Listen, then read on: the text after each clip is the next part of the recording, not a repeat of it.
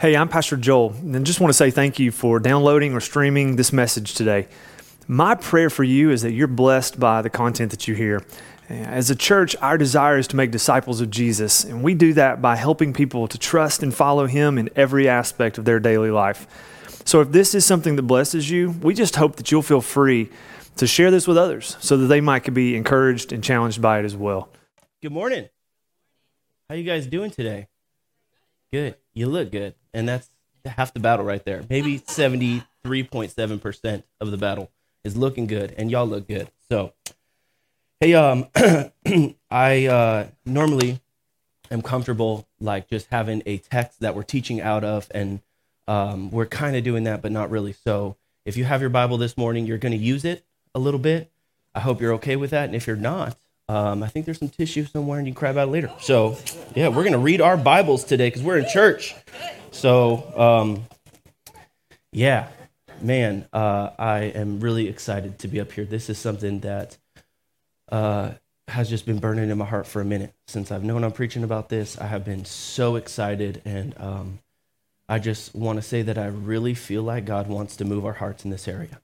And if we would be ready and willing to receive from Him, He will do that. You guys ever been to like a men's retreat, women's retreat, youth retreat? Anybody ever? Men's retreat, something, women's retreat, youth retreat, something. Friday night, you get there, it's cool. Saturday night, what happens? It's like the bomb goes off, right? Everyone's crying, there's snot, and it's just like repentance, and you feel God's Spirit there. And here's why.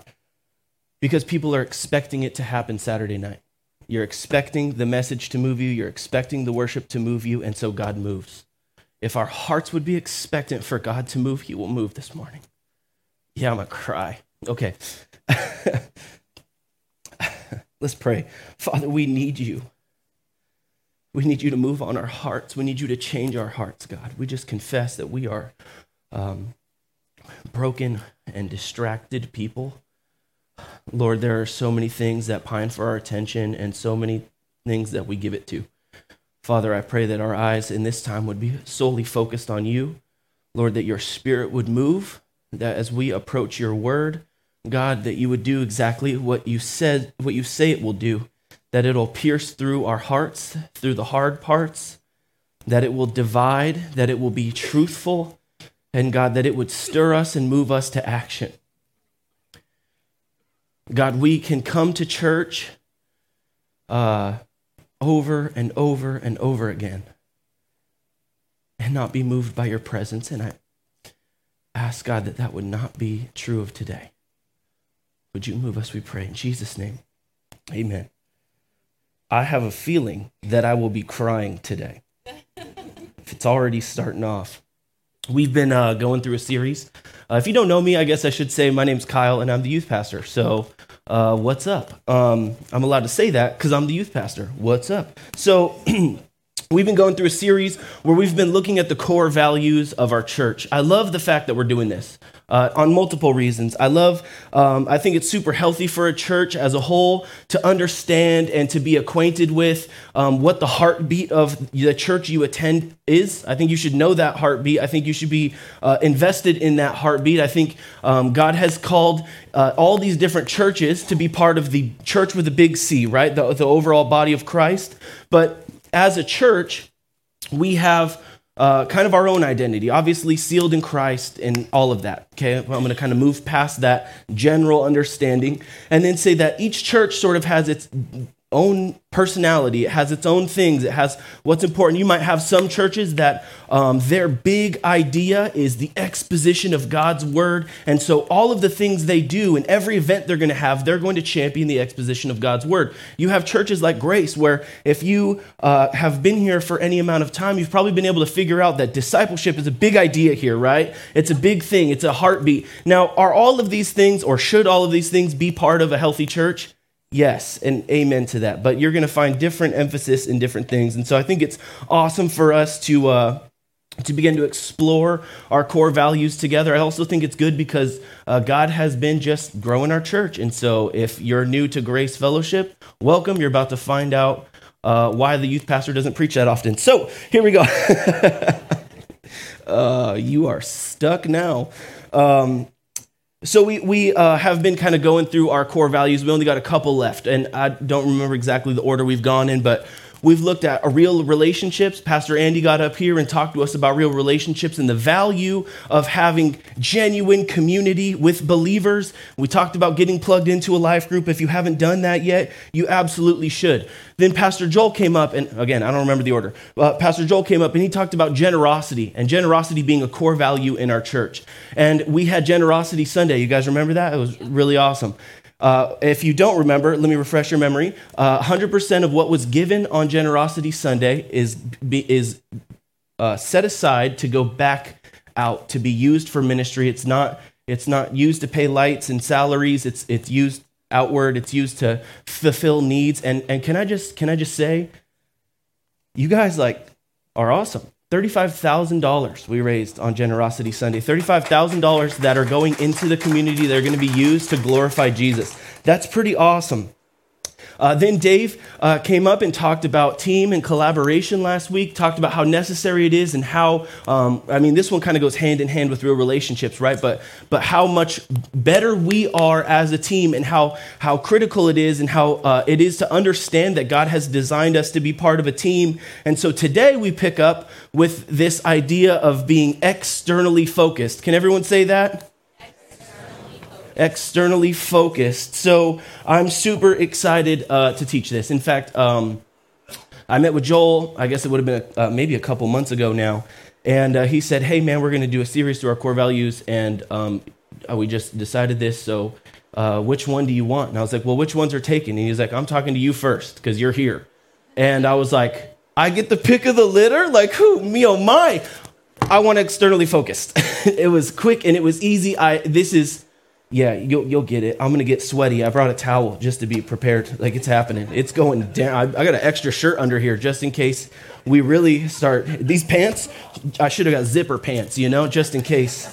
And I'm not sure if you know this, but this is kind of cool and it'll tie in a little bit. So Grace Fellowship Church, our church, is celebrating its 20th year of being a church, 20th anniversary. Isn't that cool? That's pretty exciting. And as to celebrate that, we could throw a party and have balloons. We could have 20 balloons, and that would be great. Maybe 20 cupcakes that we could all share. But we're doing something I think that is more meaningful and closer to the heartbeat of God. We could, I suppose, have a service, and a lot of times churches have had services or whatever, but we're doing something I think that's more meaningful. And what we're doing is we're going out into our community to do 20 projects throughout the year, 20 things in 20 ways that we as a church can go and meet needs in our community, that we as a church can go and love on those outside of our four walls and go shine the light of Jesus. So for our 20th anniversary, 20 projects, there's a bunch of information on it that you can find. Like, this is still in the process. All of these projects haven't even necessarily been developed yet. So you might say, oh, you know what? I got an idea, and you should probably talk to Andy or Joel about that. So Joel's not here, so go find Andy. And Joel's in Israel. I mean, can we all just be jealous of that for a minute? Yeah. All right. I've just been trying to curb it, but I don't think I'm going to be able to. So, and then next week, you guys have the opportunity to hear from Nathan about our last core value, which is multiplication. And so as we look at these core values and as we consider these things, the way I think of core values is I'm pretty picture oriented. I have to have a picture for something as to why it works and how it works, and then I can understand it. The way I think of core values is like this. I think of them like pillars that are holding something up. I think of these core values that are holding up ultimately what our mission statement would be. And you would find this true for most organizations or nonprofits. They have core values. They have a mission statement. The core values are what they use to fulfill the mission statement, right? And so if you're not familiar with the mission statement of Grace, this would be a really good time for you to get acquainted with it, and you're going to learn it today. It actually comes directly out of Scripture. We find it in Matthew chapter 28. Matthew chapter 28, verse 19 says this. It says, therefore, go and make disciples of all nations, baptizing them in the name of the Father, the Son, and the Holy Spirit. And we remember that this is Jesus speaking. This is Jesus, like, he's on his way out, He's talking to his disciples, and he's like, hey, man, I'm headed out. And what you should be doing is going, making disciples, baptizing them in the name of the Father, the Son, and the Holy Spirit, teaching them to obey their commandments, do all these things, okay? So our mission statement comes directly from this verse, and our mission statement at Grace Fellowship Church is, you guessed it, go and make disciples. Go and make disciples. I told you guys, remember, we're big on discipleship here, and you're going to hear a lot about discipleship today. And if we're going to shoot to accomplish something as a church, if we're going to shoot to accomplish anything as a church, I feel like making disciples is an excellent place to start. I think it's an excellent heartbeat to have. And so today, I want to kind of set out to define some terms and put them in the perspective and keep them in the forefront of our mind as we sort of flesh out what it is to be externally focused. So as we would look at a mission statement like that, there's some digging that you and I can do. We would be able to take that, and you probably have been in church long enough that you don't have many questions about that mission statement, and you probably feel like that fits right here in my brain. It's good. I got it. Go and make disciples. I understand that. But I want us to kind of ask some questions again. Can we ask some questions? Yes? Oh, you guys, remember, I need feedback, okay? So we're just going to talk. We're just going to have a conversation. Can I ask you guys some questions? Yes, of course I can. I'm going to do it anyways. So the first question I want us to ask, and I would encourage you to write some notes. If you have the app, you can do it on the app, but they say that you would retain 70% more of what you hear if you took notes and then went back and looked at them within 24 hours. 70% more retention. Do you want more of God saturating your heart and your mind? Yes. Take some notes and read them 24 hours later. Yeah, science is cool. Okay, so, not my thing, but it's cool. So the question we should be asking ourselves then is this: what is a disciple?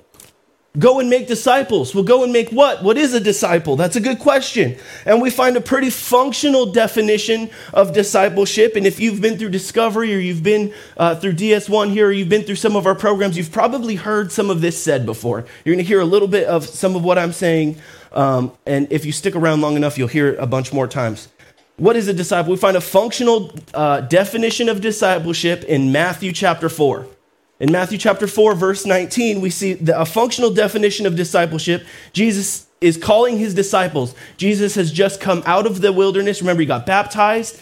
The Holy Spirit falls on him. This epic moment, this is my son in whom I'm well pleased. That's God speaking, but I can't do Charleston Heston, so that's as good as it's going to get. And then Jesus goes into the wilderness, and he goes into the wilderness, and he spends 40 days, 40 nights. He's there. He's fasting. He's tempted by Satan. It's this whole big deal. He comes down out of the desert, and he starts calling his disciples. And he runs up on some people, and he says, hey.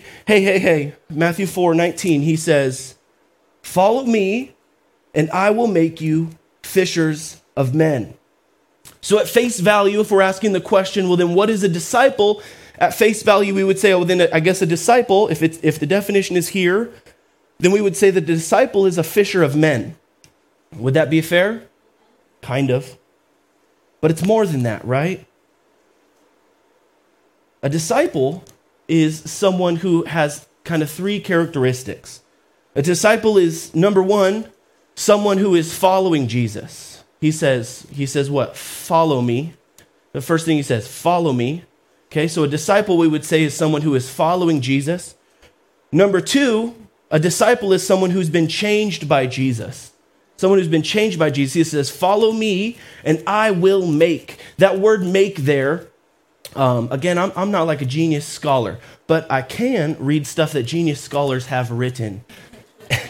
I love the internet, right? And so what we find is this word make is an idea of taking all of the same components, but creating something entirely new.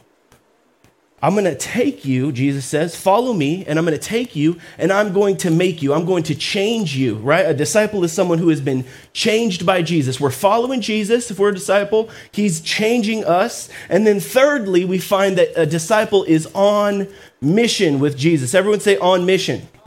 On mission.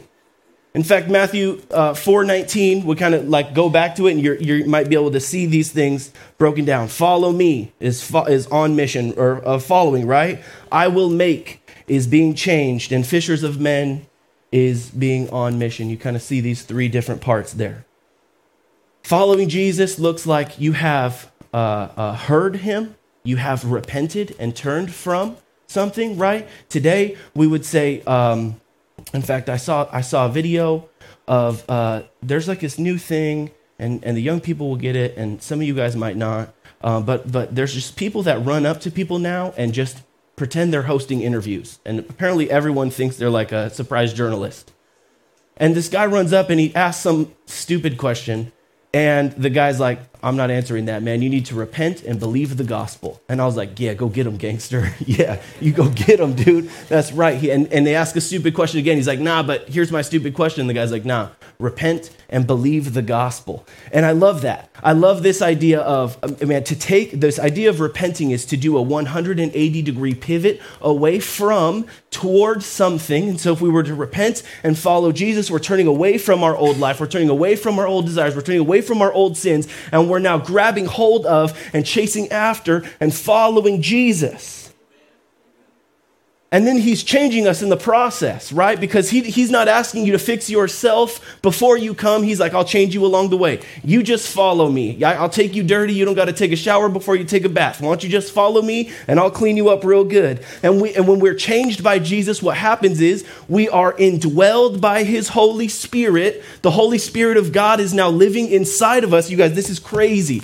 The fact that God would be so generous as to give you his Spirit to live inside of you, to help you live and navigate this life, to help you make decisions so that you can actually do something that would be pleasing to him. He's going to enable the whole process because we can't do it for ourselves.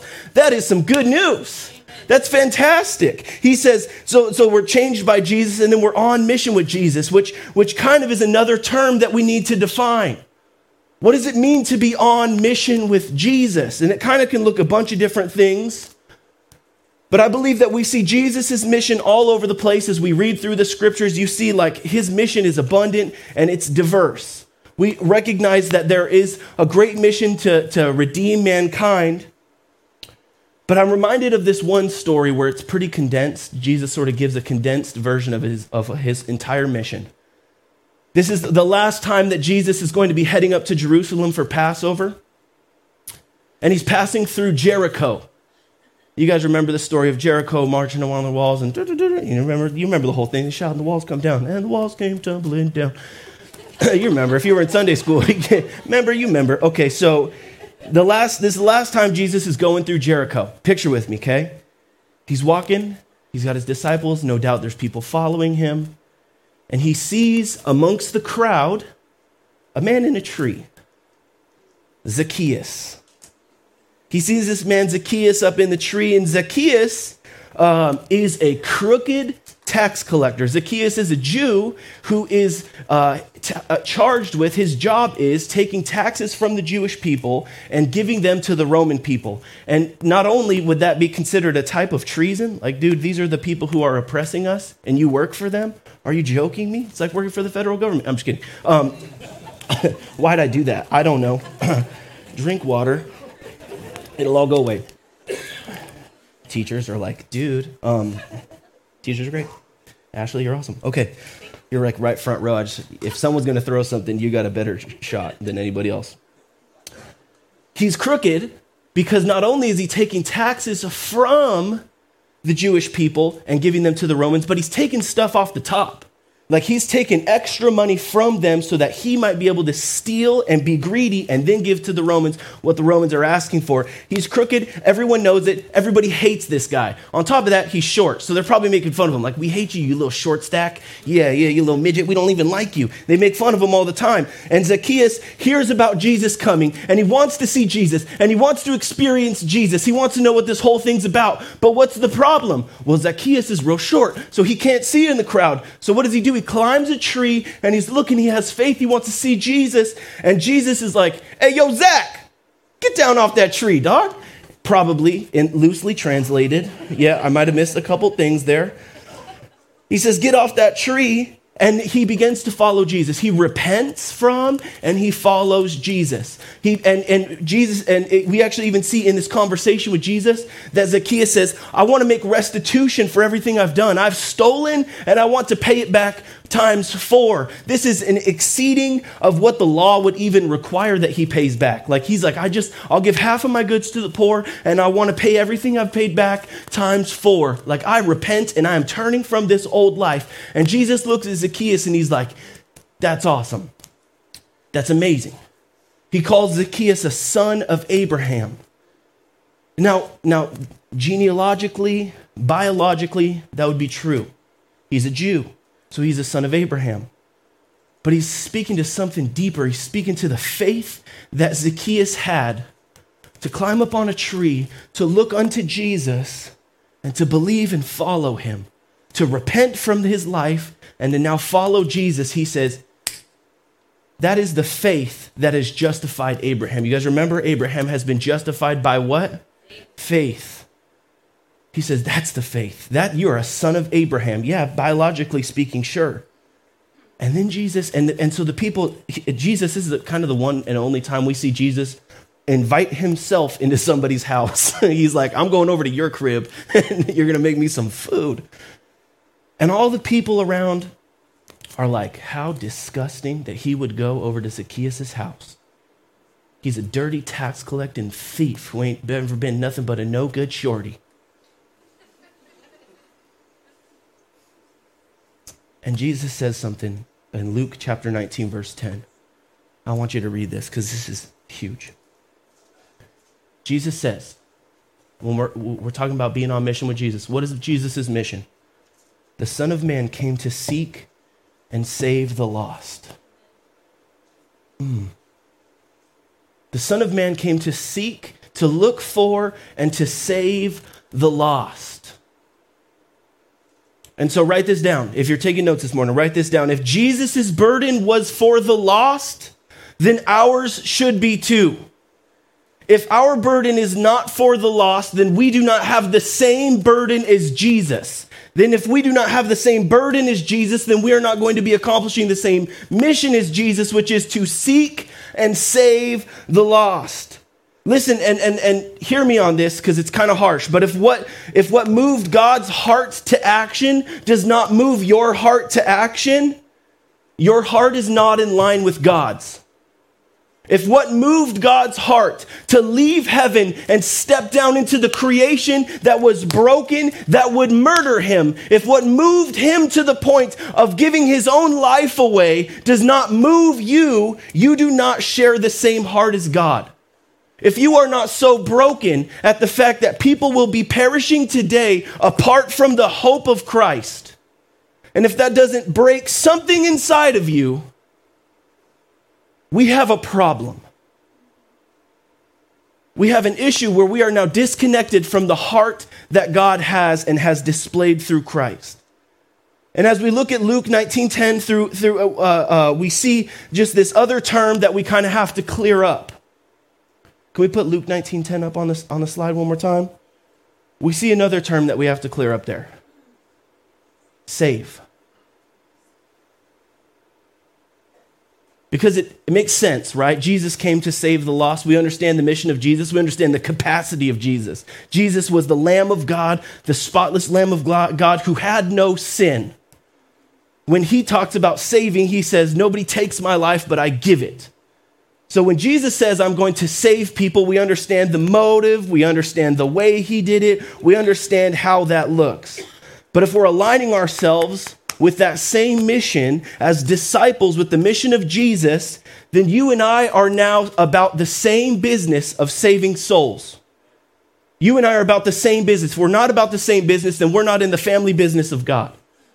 If our mission is to find the nicest church with the thickest padded seats so that our bums don't get sore from listening to the teacher talk, and then we go on our merry way, and we may or may not add a couple Bible verses to the back of our car, or hang a sign that says, gather in the name of the Lord in our kitchen, or do some of these pseudo-Christian things if we don't spend X amount of dollars at Hobby Lobby and Chick-fil-A per month, and this is what it is to follow Jesus, we're not in the same family business as God. He's calling us to something so much more and so much deeper.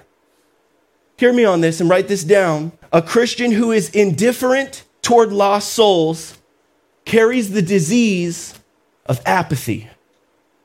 And apathy is the opposite of love. We would often say that the opposite of love, we would say what?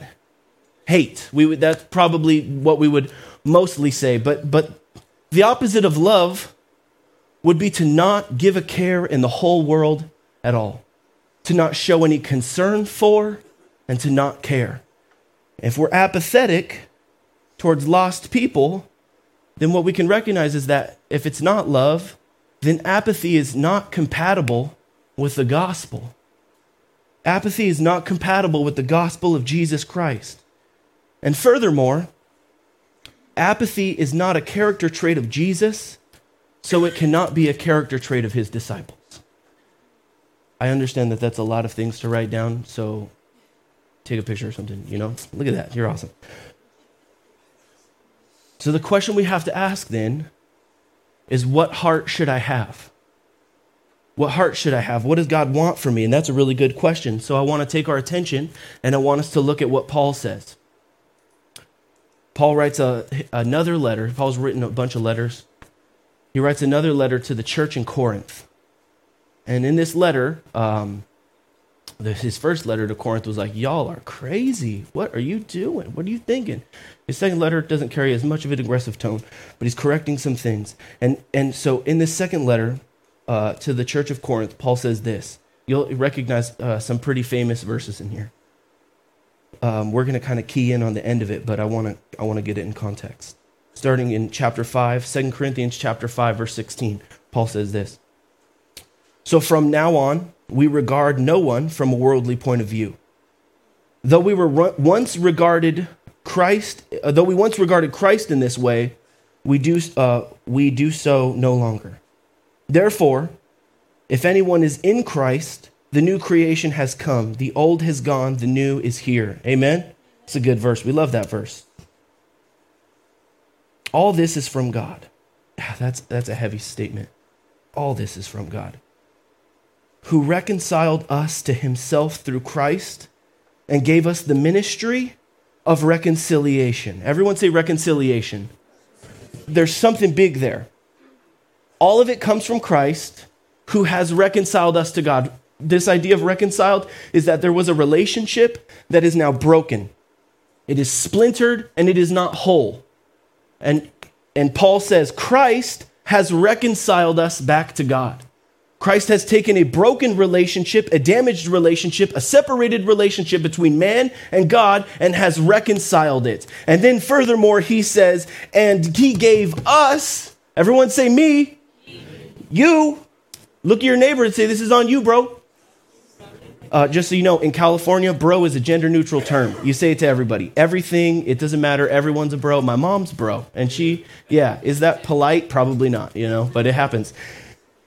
He says he gave us the ministry of reconciliation, that God was reconciling the world to himself in Christ, not counting people's sins against them, not marking how bad they were. He knew how bad they were. That's why he came.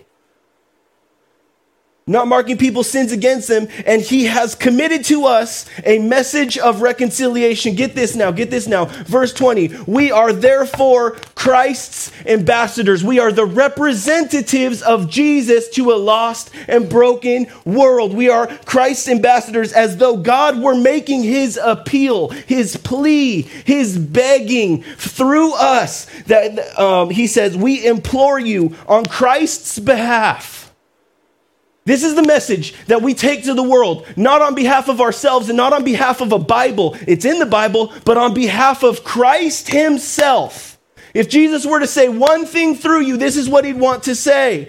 Be reconciled to God. Be reconciled to God. The relationship has been splintered and broken. It is no longer one. And he says, be reconciled to God. How, church? Through who? Through Jesus, through the shed blood of Jesus. This is the gospel of Jesus Christ. This is the message we have to now go and seek and save the lost. This is what we carry. This is what we yield. This is our weapon that we have. This is the truth. This is the good news. This is the comfort that we have. This is the power to save for the Jew first and then for the Gentile. He says, be reconciled to God. God made him. Here's the gospel. Ready? Well, how? What do I say? I'm so glad you asked. Paul thought of that and wrote it down here. Verse 21, God made him who had no sin to be sin for us, so that in him we might become the righteousness of God. God made Jesus, who had no sin, who had no spot, who had no blemish, and he gave him the position of not just like some sin, he gave him the position of sin itself. He made him sin so that he could justly deal with sin, and in exchange for his righteousness. When I talk about being about the saving of lost souls, I'm talking about being so moved that you no longer can look across the cubicle at the face of somebody who you know does not love or know the truth of the gospel. I'm talking about that you can no longer work 8 hours a day next to somebody without sharing with them the hope that they would be reconciled to God through Jesus Christ. I'm talking about being burdened for your lost cousin who doesn't know Jesus. And I'm talking about being the guy talking about the guy that's bagging groceries that may not know the hope of glory that is found in Jesus Christ. I'm talking about us being so changed that our very actions day to day do not and cannot look the same. It can't look the same, because if the same burden that was in Jesus is inside of us, then our hearts ought to be set ablaze. And our lives ought to be poured out, like Romans 12 says, as a drink offering, as an offering unto him, to be like, dude, my life is yours, God. Everything that you have done for me, what do I have to offer except everything? Every single part of me, every single moment, every single dollar, every single person in my family, every single ounce of my time is yours, God. And you would begin to share that while we were still sinners, Christ died for us. My prayer for us is that we would be a church who are burdened for the lost. And so I say this excitedly. Doing 20 projects to celebrate 20 years of a church will be as meaningful for our community as our hearts are burdened for their souls. We can do 20 projects and accomplish 20 projects, and we can have it mean nothing. We really can. They will mean as much as our hearts are burdened for them. You hear what I'm saying, family? Our hearts have to break. My prayer is that there would be a face in front of you right now of someone that you know, of someone that you love, that you could begin to be the minister of reconciliation. Listen, we're in the Bible Belt where there's 6 billion churches doing 6 billion things, but there are few Christians who are moved to a place of discomfort to share the gospel. We're in a more saturated place of the world with Christianity than anywhere else, but there are few people who would be burdened to a place of discomfort to share the gospel. Would it be you? Can it be you? Can you have the same heart and the same mind as Isaiah the prophet who says, "Here am I, Lord, send me"? And I'll close with the story that I want to share you guys, and I'll call Phil back up here. I want to close with the story of a man named John Hyde.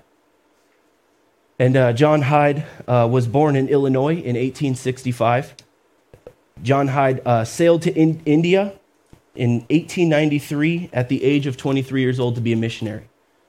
And he goes there and he goes with the burden for the people.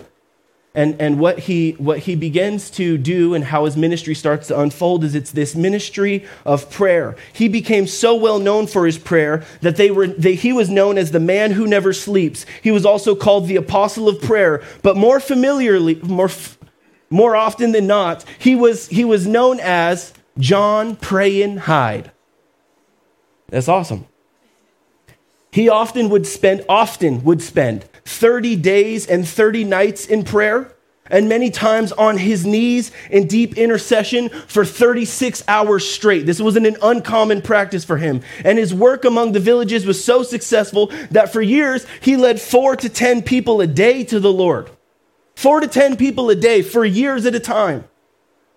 because he prayed, because his heart was broken. And he was a man of prayer, and he would weep and he would cry out to the Lord on behalf of the lost souls. And after some time, John went to the doctors, and they began to notice an infirmity in him, in his heart, that his heart was beginning to deteriorate and something was wrong. And what they told him is that he was emotionally straining himself too much in prayer, that he needed to withhold himself from the emotional strain, or it would cause a damage in his own heart. And what happened is he died on February 17th of 1912, and his last words were, "Shout the victory of Jesus Christ." And do you know why he died, church? His heart had shifted over an inch in his chest. Literally, he had put so much stress and strain for lost people that his heart moved. Not figuratively, and it killed him. I know, like pretty darn appealing. I talked to Phil, and he's like, I don't know that you're going to sell anybody with that one, man. Here's my request. For a little bit of time, we don't got a ton of time. I don't know how much time we got. We got a little bit of time. Get with 3 to 5 people.